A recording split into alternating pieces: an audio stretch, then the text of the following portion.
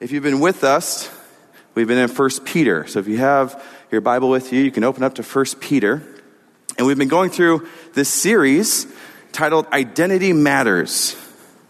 Identity matters, right? So twofold. One, the matters of identity, but also identity matters for life.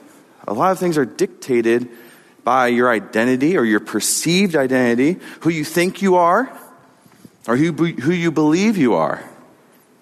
And so today we're looking at verses 9 and 10. You can see on the screen, on purpose and with purpose. I believe that you'll see this morning that God has given you an identity on purpose and that He's given you an identity with purpose. So, we're going to pick up actually starting in last week. You'll see on the screen verses 7 and 8. If you were here last week, Todd preached through the verses prior. And it's important because if you start in verse 9 tonight, you start with the word but. But that is weird because it'd be like, well, but what? That doesn't really make sense. So we have to go back and look at the previous teaching and look what was said in verses 7 and 8. So the honor is for you who believe, but for those who do not believe, the stone that the builders rejected had become the cornerstone. A stone of stumbling and a rock of offense. They stumble because they disobey the word as they were destined to do. So you have a people that were destined to disobey the word. People who will not hear it, who will stumble over Jesus, will stumble over the word as they were destined to you. And that brings us into verse 8 today. But you. Good news, right? I don't think any of us would raise our hands and say, yeah, I want to stumble over the word. I want to be the person described in verse 8. But you, follow along with me now in verse 9,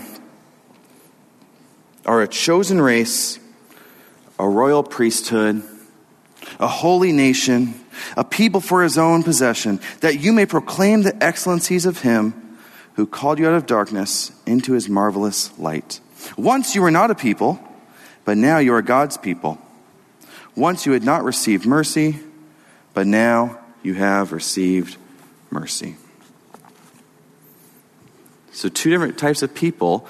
Last week, the one who stumbles as they were destined to do. And this week, a lot of identity being talked about in verse 9. So we're going to start there. Okay, I'm going to make this claim for you. Identity matters for the purpose of your life. Maybe you agree with that statement. Maybe you don't. But I believe it's true. I believe your identity matters. Everyone, whether we know it or not, is either consciously or subconsciously seeking an identity. Because your identity is going to drive what is your purpose or your perceived purpose for life. Let me give you an example. If you're on a sports team, imagine you think you're the quarterback, but you're actually a lineman. That's not going to work very well. If you've been given the identity of a lineman, you have a specific purpose to do. Right? If you don't know sports, that's not the guy who throws the ball. That's a different guy. Think about your work. Think about your workplace right now and the role that you have, the title you've been given. That, in a sense, is an identity. There's a job description, hopefully, and a role attached to your identity. You are the manager of X, or you're this assistant director to this. That is your identity within your workplace. And therefore, there's roles and responsibilities and purpose that come out of that, right? Imagine if everyone who works with you tried to do the same job. One, chaos would ensue.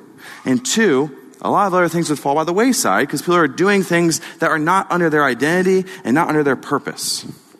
So I think identity matters. If we understand our identity, it's going to drive our purpose. There's been many books written. I tried to Google that this week. How many books have been written about identity? I couldn't get a number, but it's a lot, right? Everyone in the world wants to know, help me know my identity. Help me know what's the purpose of my life. Maybe that's you this morning. Maybe you're like, well, I have an idea, but I don't really know what my purpose is. I don't really know what I'm supposed to be doing with my life. I'm trying to figure out my calling. I'm trying to figure out God's will for my life. If you consider yourself a Christ follower, if you've bowed your knee to Jesus and said, yes, I believe that you died on the cross for my sin. Come into my life, make me new, rescue me from damnation, bring me into your kingdom. And I have good news this morning. We're going to look at 4 identities for the Christ follower. 4 identities for the Christ follower that come out of verse 9. And they're not super complex. You can read, I'm sure, so you can read them and see them. The first one is this: a chosen race.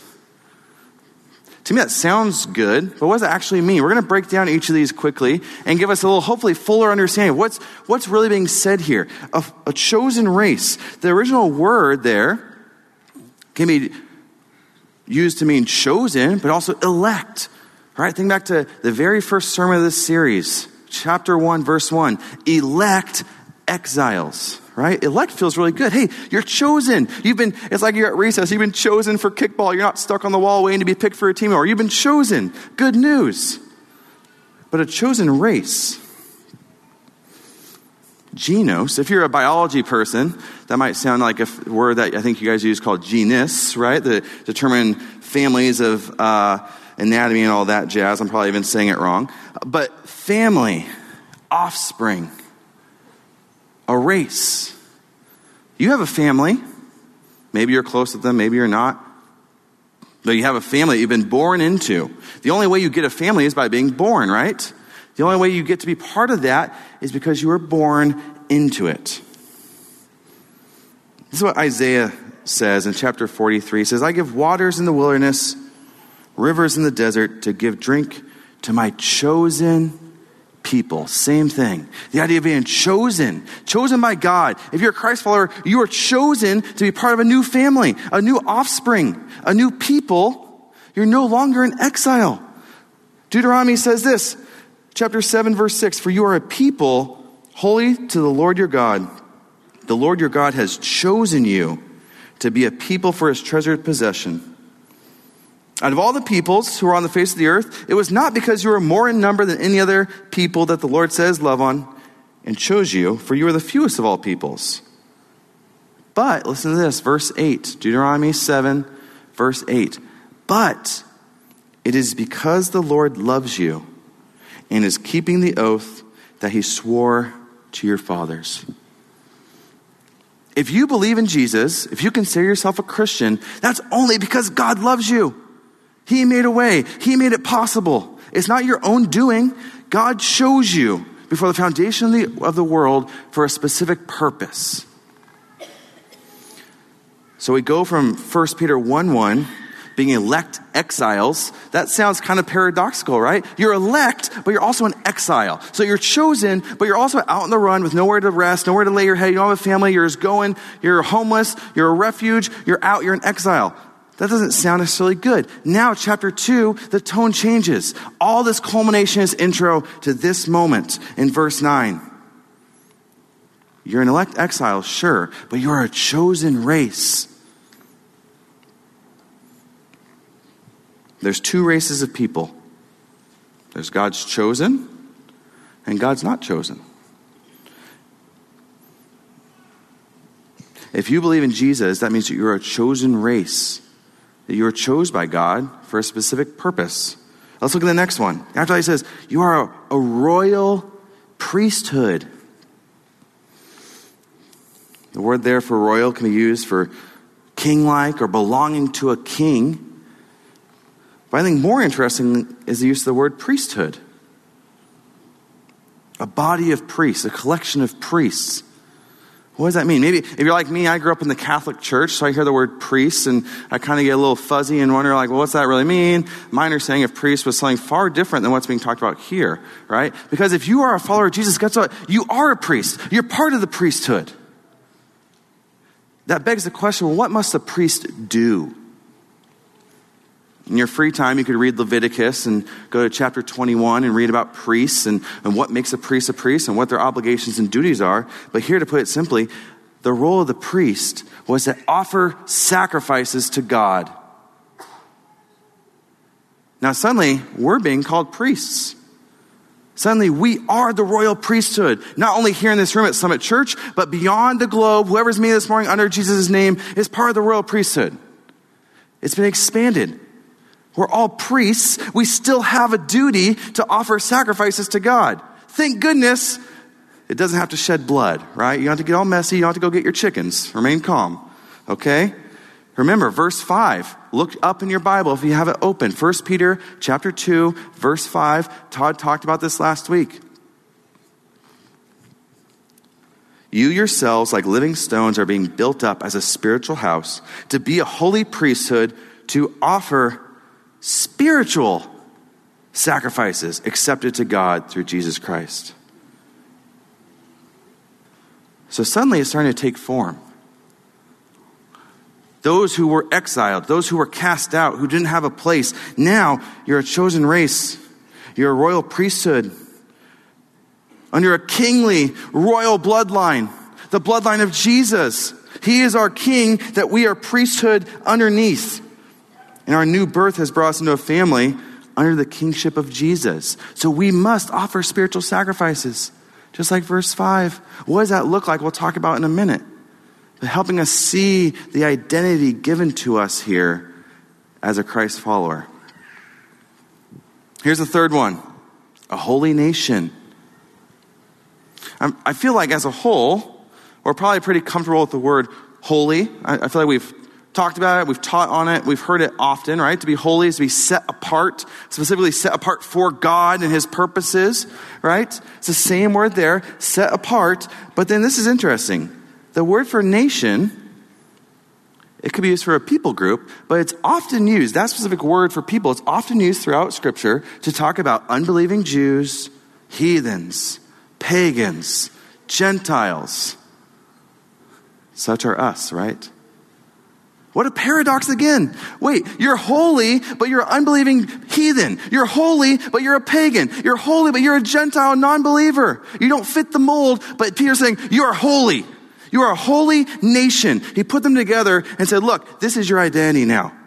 You once were cast out, but that's not so anymore.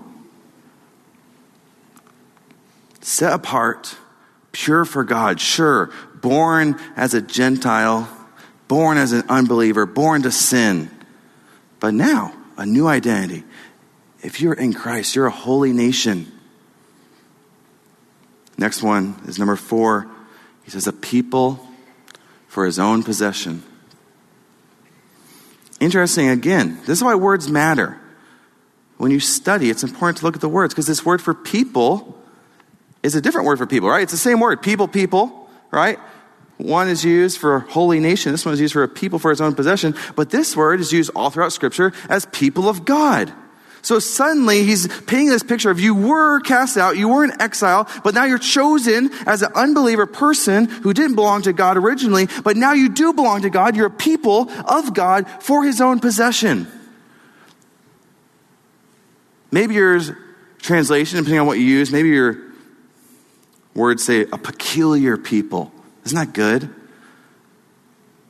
Peculiar. Or maybe yours says a special possession. The idea of possession, I think, is very unique. As I thought about that this week, I thought, well, if I own something, think about things you may own. Whatever your favorite possession is, whether it's a vehicle or a certain thing in your home or a certain toy that you get to use, or kids, maybe you're like, hey, I have this favorite toy that I got for my birthday. Who gets to decide how that possession is used? The owner, right? I can't come into your home and say, this couch is wrong. Hey, you're using your bicycle wrong.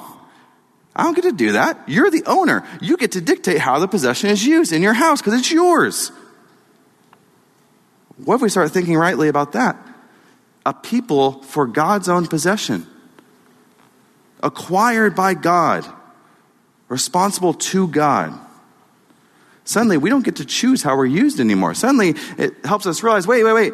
Oh, I don't get to call the shots. I don't get to be God anymore. That word designates ownership. If you're a Christ follower, guess what? You belong to God. That's good news. That's a great identity to have. But that also delves into our purpose, which we're going to look at in a second. 4 identities for the Christ follower. Listen to this. This is from Exodus 19. God tells Moses, I don't know why I said it like that. God tells Moses to tell Israel this, starting in verse 3. The Lord called to him out of the mountain, saying, "Thus you shall say this to the house of Jacob and tell the people of Israel." Quote, "You yourselves have seen what I did to the Egyptians and how I bore you on eagle's wings and brought you to myself. Now therefore, if you indeed will obey my voice and keep my covenant, you shall be my treasured possession among all peoples. For all the earth is mine, and you shall be to me a kingdom of priests and a holy nation."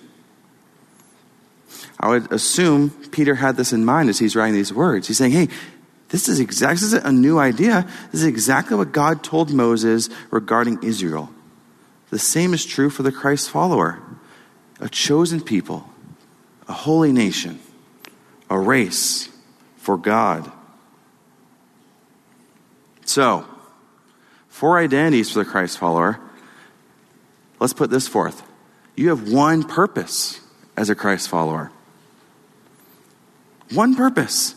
Now, that doesn't mean there's not sub-purposes and other things that we should be doing with our life. But ultimately, it's this. Look at verse 9 again with me. You are a chosen race, a holy priest, a holy nation, a people for his own possession, that you may proclaim the excellencies of him. That's the reason. God's given you an identity, not so you can feel good about yourself, not so you can I snuck out, I don't have to go to hell, I have a new identity, I get to be with Jesus forever. Sure, great, celebrate that. But realize there's far more going on here. It's not just so we can feel good about ourselves. I'm a Christian, that's good news. That is good news. But your purpose is this, that you would proclaim the excellencies of him. This word proclaim is the same word for publish or for putting forth. Think about that for a second. Proclaim, I feel like maybe for me that feels like a funny word because you hear it so often. It's like, well, what does that really mean to proclaim? But then I thought, to publish. I feel like we're very familiar with that idea. If you use social media, you publish things, you put them forth, and they're a representation of you, right? The things that you share, the posts you put up, the comments you make, or if you send an email, everything that we do, that we publish and put forth, represents us and our identity in some capacity. The things we say, the way we live, the way we spend our time, the way we spend our money. That you may publish the excellencies of God. That you may put forth the excellencies of God. Take note, what's God doing in your heart right now as you think about that? How do you proclaim the excellencies of him right now? How did you proclaim his excellencies this last week? If you're like me, I'm stirring a little bit going, oh man, I've proclaimed some things this week. I've proclaimed some things about myself and how good I think I am. I've proclaimed some things to my children about how I'm in charge. I've proclaimed some stuff to my wife about how I make the decisions. But have I done this? Have I proclaimed the excellencies of God? This isn't a new idea. This is all throughout Scripture. The purpose of the Christ follower. Look at Jeremiah 13. It'll be on the screen for you. For as a loincloth clings to the waist of a man, so I made the whole house of Israel and the whole house of Judah cling to me, declares the Lord, that they might be for me a people, a name, a praise, a glory. God wants the glory. He's jealous for the glory. And guess what? He can do that because he's God. He gets to do that.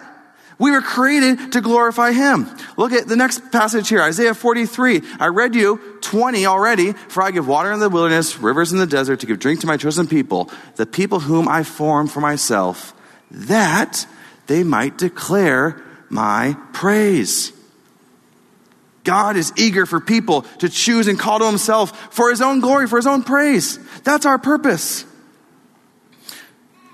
One more for you. Ephesians 1. Starting in verse 4, even as he chose us in him before the foundation of the world, that we should be holy and blameless before him. In love, he predestined us for adoption to himself as sons through Jesus Christ, according to the purpose of his will, to the praise of his glorious grace. All throughout Scripture, God choosing people to be his, and God telling them that the purpose to do it, to have that identity, is to glorify him and bring him honor and glory and praise. So you might be wondering, okay, Sure. I get it. Identity, purpose. What does it even mean to proclaim the excellencies of God? What does that even look like? And what are those excellencies?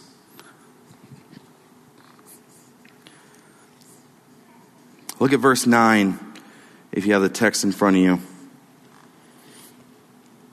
That you may proclaim the excellencies of him who called you out of darkness into his marvelous light. All right, kids, you still with me? We awake? Hanging on? Someone's awake. Good. Hey, how many of you have a little night light in your room? Maybe you have like a little light in the corner, so if you wake up to go potty. How many of you are like in that mode of life where you're afraid of the dark?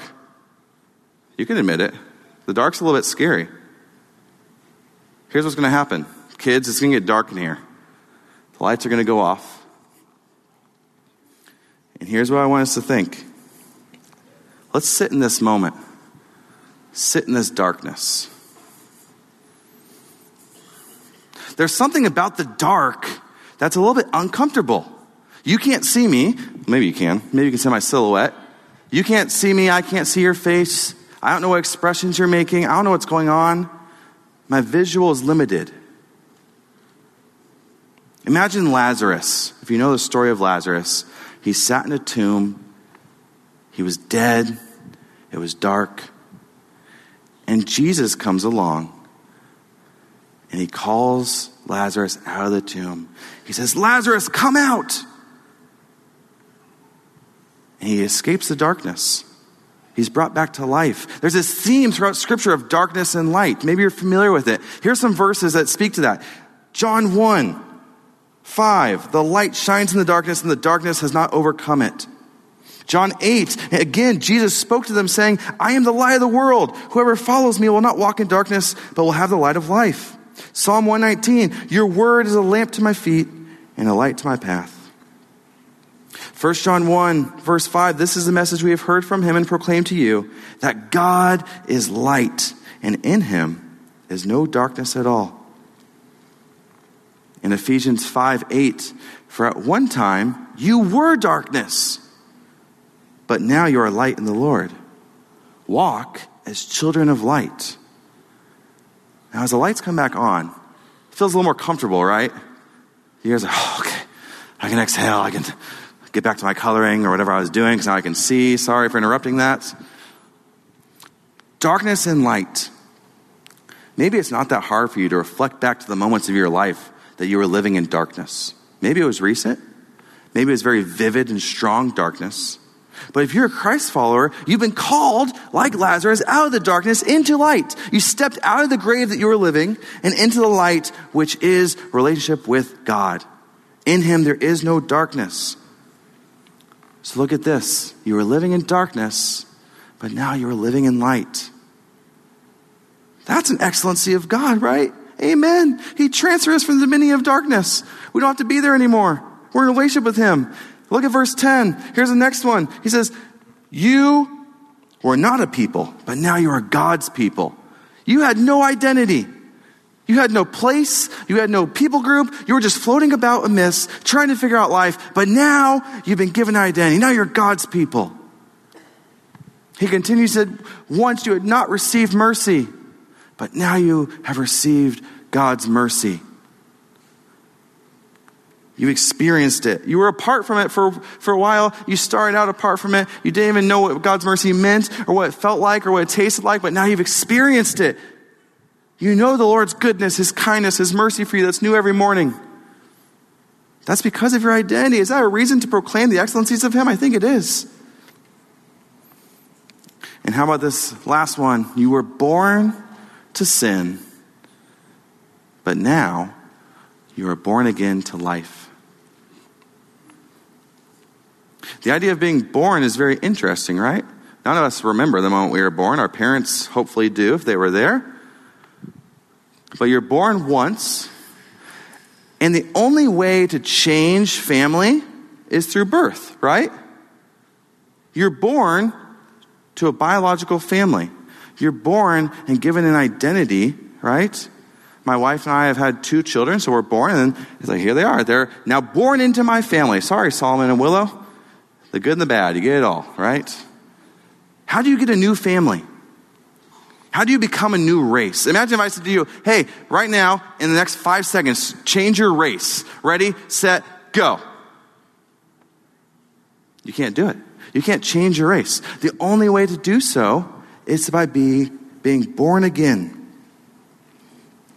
Again, think back to our first sermon in the series. Maybe you weren't here. You can go back and listen to it if you want. 1 Peter chapter 1, verse 3 says this. It says that God has caused us, he made it happen. He did the work for us to be born again by his great mercy. Because of God, if you consider yourself a Christ follower, you've been born again, and with that comes a new identity. You're no longer born to sin, as we all are when we enter this world, but now you're alive in Christ. That's good news. The only way someone can change their true identity is by being born again. Sure, you can fake it. You can say my identity is this now, or my identity is that. But at the core of it, you know. You either identify as someone who lives amongst the world, who's born to sin and will be paying for their sin, or you're born again and you have new life in Christ. Identity matters. Identity matters for the purpose of your life. Okay. So, identity, check. Purpose, check. That's all great and fine and good, right? We'd be done there and say, okay, we did it. We talked about identity. God's given us 4 identities here in 1 Peter 2. He's given us purpose for our life. But if you're like me, you hear that and you're not quite satisfied. You're like, well, but how do I even do that? Where does the rubber meet the road, and how does that become a reality for me? We're going to look at 2 ways. First one is this. How do we proclaim? Proclaiming in deed.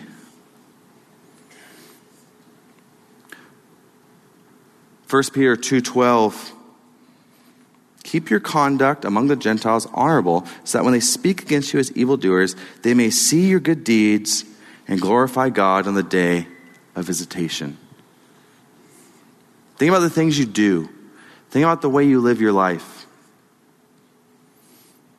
Think about the time you sacrifice for others, the generosity that you share with other people.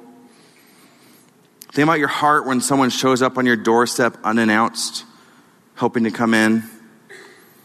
How's your hospitality? How are your actions? When's the last time that someone may have observed you doing something and their response was to glorify God? That's a tough one, isn't it? I can't even think. Now, we fully won't know, right? Because it's between them and the Lord. But when you think about your life, do you give people reason to glorify God by the way that you live? Do people, outsiders especially, observe your actions and go, oh my goodness, there must be a God. Look at what they're doing. This isn't like the world. They're acting differently. They're not like everyone else. Something about them is different. They glorify God because of your actions. We'll talk more about verse 12 next week. But I want you to remember that they may see your good deeds and glorify God. Here's the second one. Proclaiming in word. Again, later in the series, we'll get to this, chapter 3. But in your hearts, honor Christ the Lord as holy, always being prepared to make a defense to anyone who asks you for a reason for the hope that is in you. Yet do it with gentleness and respect. Do you have hope? Think about that. I would suppose that most of us here have hope of some sort. Maybe it's been suppressed and buried deep because the worries and anxieties of life have overcome it. And it's like, oh, I forgot about the hope in Jesus that I have. I forgot about the identity that God gave me. I need my hope to be renewed. We need to remember this, folks, because look, in your hearts, people are going to ask you and say, hey, tell me why you have hope. Give me the reason. Why are you walking around with a smile all the time? Why are you facing a trial right now, but you don't seem worried? Are you ready to proclaim with your mouth in word and share the reason for your hope? We do this through testimonies, which guess what? We're going to have an opportunity to do that here this morning. We do this through singing God's praise. I just need to tell someone what God has done in my life. It's too good. I can't hold it in anymore. We do this through evangelism. Imagine the gift of God's goodness that he saved us as wretches from ourselves. But the enemy works in us and against us to sow doubt and fear and anxiety about evangelism. And yet that's the very thing we're called to do. We're called to go and make disciples. The anxieties aren't from God. The fear of rejection is not from God. You have a purpose to proclaim the excellencies of what God has done for you in your life. He's called you from darkness into the marvelous light. I can only imagine every single person in this room has at least one, probably more like 5 or maybe like 10 people in your life who need hope, who need to hear the excellencies of God proclaimed. Maybe they're a believer and they need hope right now. Maybe they don't know Jesus and they need hope because they know darn well when they look in the mirror that they're destined to death, that they have no chance on their own, they aren't going to make it. They need hope. We have an identity for that reason. Just like the person who doesn't get their identity, they're aimless, they're wandering, they have no purpose. We have 4 identities here for the reason that we proclaim what God has done in word and in deed. Let's make it personal. We come here Sunday mornings. Maybe you meet with your small group during the week.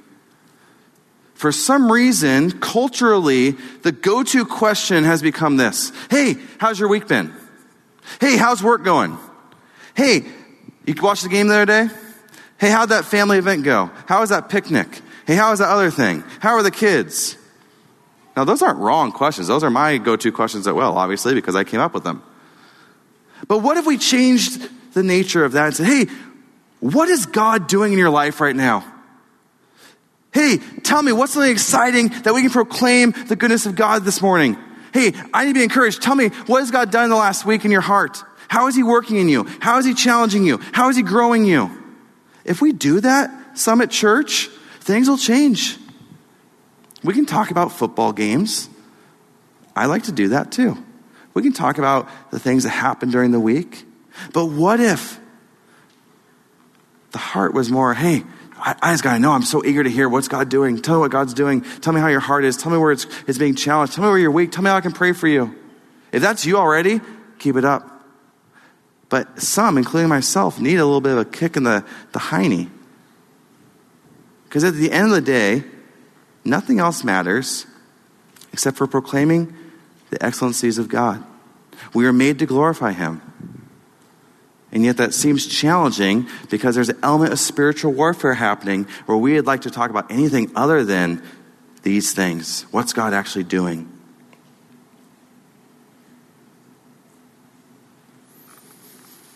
Think about your identities that you possess. A father, a mother, a child, a student, an employee, a manager, a stay-at-home mom, a neighbor. We have many, but hopefully one identity drives the whole purpose for your life. I believe it matters. If we understand our identity, then we can go forth and do the very thing we're called to do. If you try to do it without understanding your identity and you want to sit in the identity that you've given yourself, you're going to be very frustrated trying to accomplish the purposes for God's glory. You'll do it, I think, because I think God's gracious in that.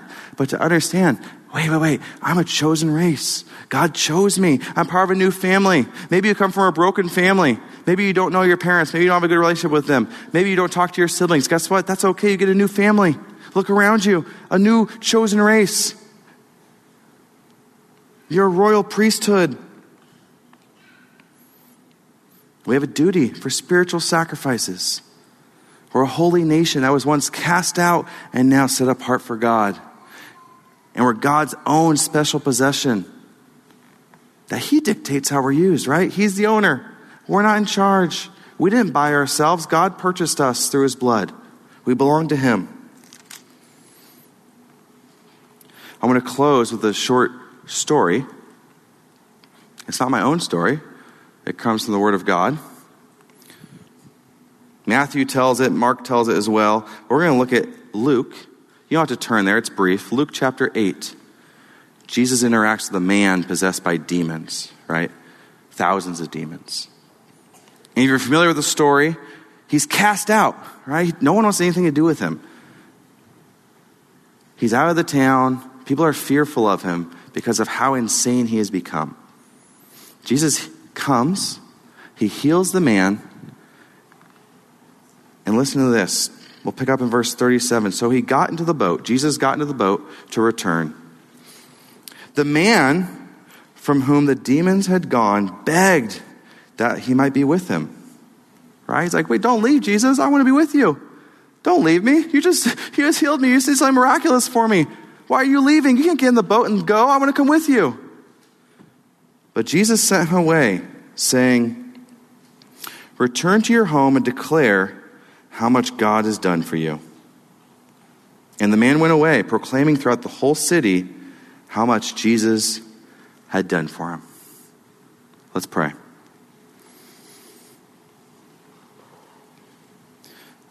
Father, forgive us for the times that we forget our purpose. Forgive us for the ways that we seek our identity in other things that are contrary to the identity that you've given us. Father, help us to recognize our identity, to embrace the identity that you've given us.